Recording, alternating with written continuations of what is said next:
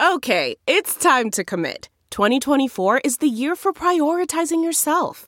Begin your new smile journey with Byte, and you could start seeing results in just 2 to 3 weeks.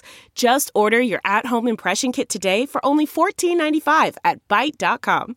Byte Clear aligners are doctor-directed and delivered to your door.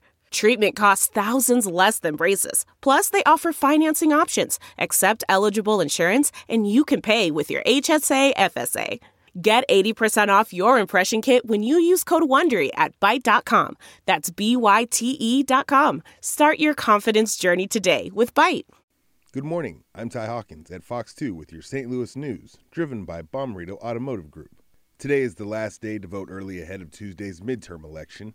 Election officials have a few things for you to keep in mind before you head out to vote. Make sure you bring your photo ID. If your voter registration card is expired, you'll have to wait until tomorrow to cast your ballot.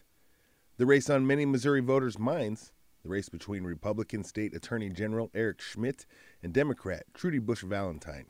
Busch Valentine will be visiting early voting locations in Baldwin, St. Anne, and Florissant ahead of Tuesday's midterm. Schmitt will be promoting his campaign across Missouri, starting in Columbia, Missouri. Today is the last day for people on the Missouri side of the river who were impacted by July's massive flooding to apply for federal assistance.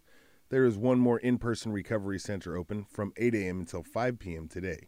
It's at Rankin Technical College on North Newstead in North St. Louis. From the Fox 2 Weather Department, a beautiful November day today with a few high clouds and mild temperatures with lows in the 60s. An increase in clouds tonight may obscure part of the total lunar eclipse Tuesday morning. Highs in the 70s and sunshine are expected Wednesday and Thursday, but the November cold arrives Thursday night with windy and much colder temperatures for Veterans Day Friday.